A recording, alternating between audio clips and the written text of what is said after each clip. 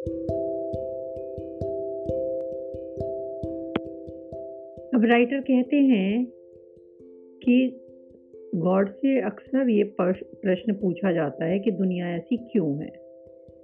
यदि भगवान इतना परफेक्ट है, इतना लविंग है, तो इसने इतनी महामारी, अकाल, वॉर, डिजीजेस, अर्थक्वेक्स ये सब क्यों बनाया। तो गॉड कहता है कि जैसे मैंने पहले भी कहा, you can not demonstrate love until you can demonstrate not loving. बिना किसी ऑपोजिट के कोई चीज़ एग्जिस्ट नहीं करती। सिर्फ एब्सोल्यूट वर्ल्ड है जहाँ ये सब चीज़ें एग्जिस्ट नहीं करती। लेकिन एब्सोल्यूट वर्ल्ड में कोई एक्सपीरियंस नहीं होता, सिर्फ नोइंग होती है। नोइंग एक डिवाइन स्टेट है। फिर भी सबसे ज़्यादा जॉय बीइंग में है, और बीइंग अचीव किया जा सकता है after experience. The evolution is this knowing, experiencing और being. This is the holy trinity. क्या ट्रिनिटी है? फर्स्ट है God the father is knowing, the parent of all understanding, सभी एक्सपीरियंस को जन्म देने वाला, क्योंकि तुम वो एक्सपीरियंस नहीं कर सकते जो तुम नहीं जानते।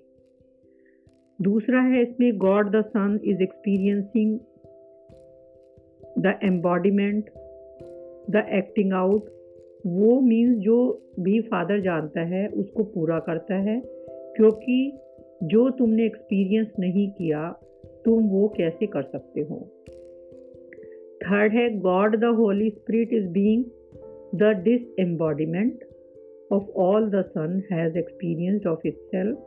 The simple exquisite easiness possible है नोइंग एंड एक्सपीरियंसिंग से। सिंपल बीइंग ही ब्लिस है। ये गॉड स्टेट है जो नोइंग एंड एक्सपीरियंस से आती है। It is that for which God yearned in the beginning. Triunion reality है is God's signature. It is the divine pattern. Psychiatrist इसके लिए सुपर कॉन्शियस, कॉन्शियस और सब कॉन्शियस टर्म यूज करते हैं, और स्पिरिचुअल लीडर्स इसको कहते हैं mind, body and spirit. Scientist लोग इसको बोलते हैं एनर्जी, मैटर और ईथर। फिलोसोफर्स इसको हैं, वो कोई भी चीज़ उनको ट्रू नहीं होती है जब तक थॉट, वर्ड और एक्शन सेम नहीं होते हैं उनके अकॉर्डिंग। टाइम के लिए यदि हम इसको देखें तो ये माना जाता है पास्ट, प्रेजेंट एंड फ्यूचर, और मूवमेंट में हम इसको देखें तो माना जाता है before, now and after. World ऐसा ही है क्योंकि ये किसी दूसरी तरह हो ही नहीं सकता है।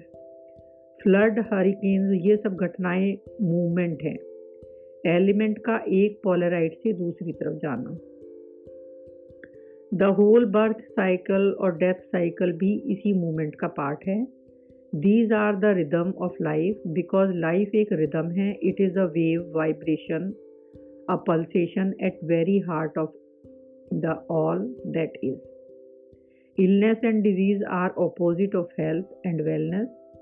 Calamities are the results of worldwide consciousness. तुम कहते हो ये घटनाएं मैं चूज करता हूँ, ये सब मेरी इच्छा से होता है, मैं ये सब नहीं चाहता, मैं केवल तुमको ऑब्जर्व करता हूँ। ऐसा करते हुए देखकर मैं तुमको स्टॉप करने के लिए कुछ नहीं करता, क्योंकि ऐसा करके मैं तुम्हारी इच्छा में बाधा नहीं डालना चाहता। जो गॉड का एक्सपीरियंस है मैं उससे तुमको डिप्राइव नहीं करना चाहता है।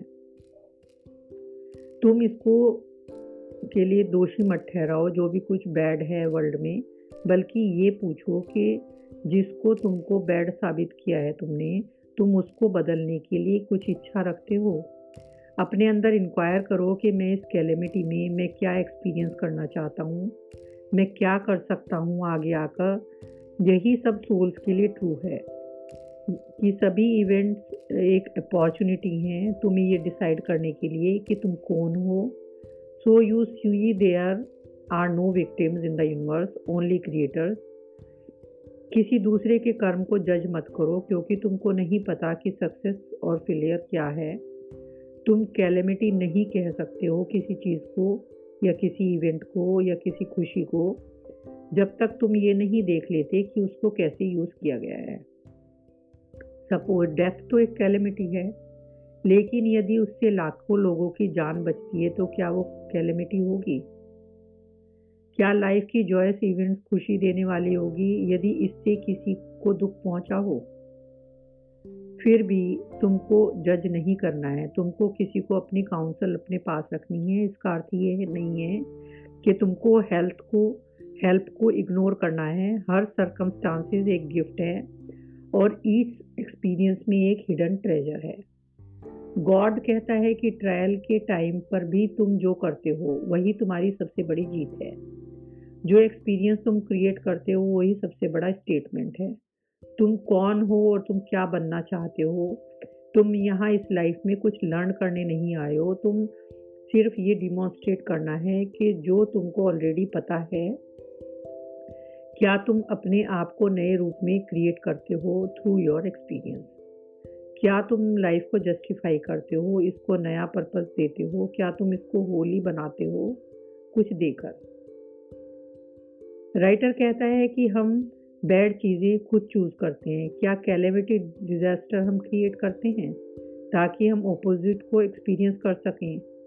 हम कौन हैं और यदि हम ऐसा है तो क्या हम कोई कम पेनफुल तरीका नहीं है to create opportunities for us to experience ourselves? तो गॉड कहता है जो लोग रिस्पॉन्सिबिलिटी लेते हैं सब चीज़ों की, तभी उनको पावर मिलती है वो चीज़ बदलने की। यदि तुम यही बिलीव करते हो कि कोई तुम्हारे साथ गलत बिहेव कर रहा है तो हमारी पावर खत्म हो जाती है उस चीज़ के बारे में कुछ भी करने की।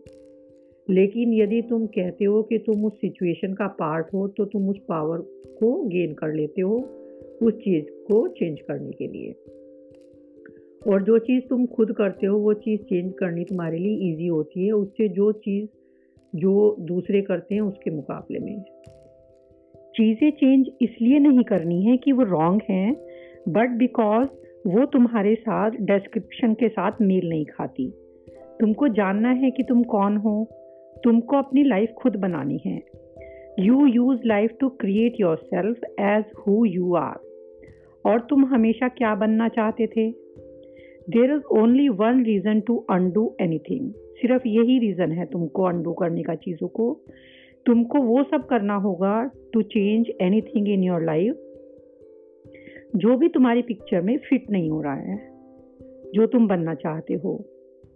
दुनिया में डिजास्टर और कैलेमिटीज ऑब्वियसली तुमने नहीं क्रिएट की, तुमने एक्चुअल में क्रिएट ये किया है कि तुम उन इवेंट्स को किस डिग्री तक तुमको वो टच करती हैं, वो क्या मायने रखती हैं तुम्हारे लिए, who and what you are in relationship to them. Pain जो है वो रिजल्ट है तुम्हारी रॉन्ग थिंकिंग का। Pain in judgement about something, judgement को रिमूव करते ही पेन चला जाएगा।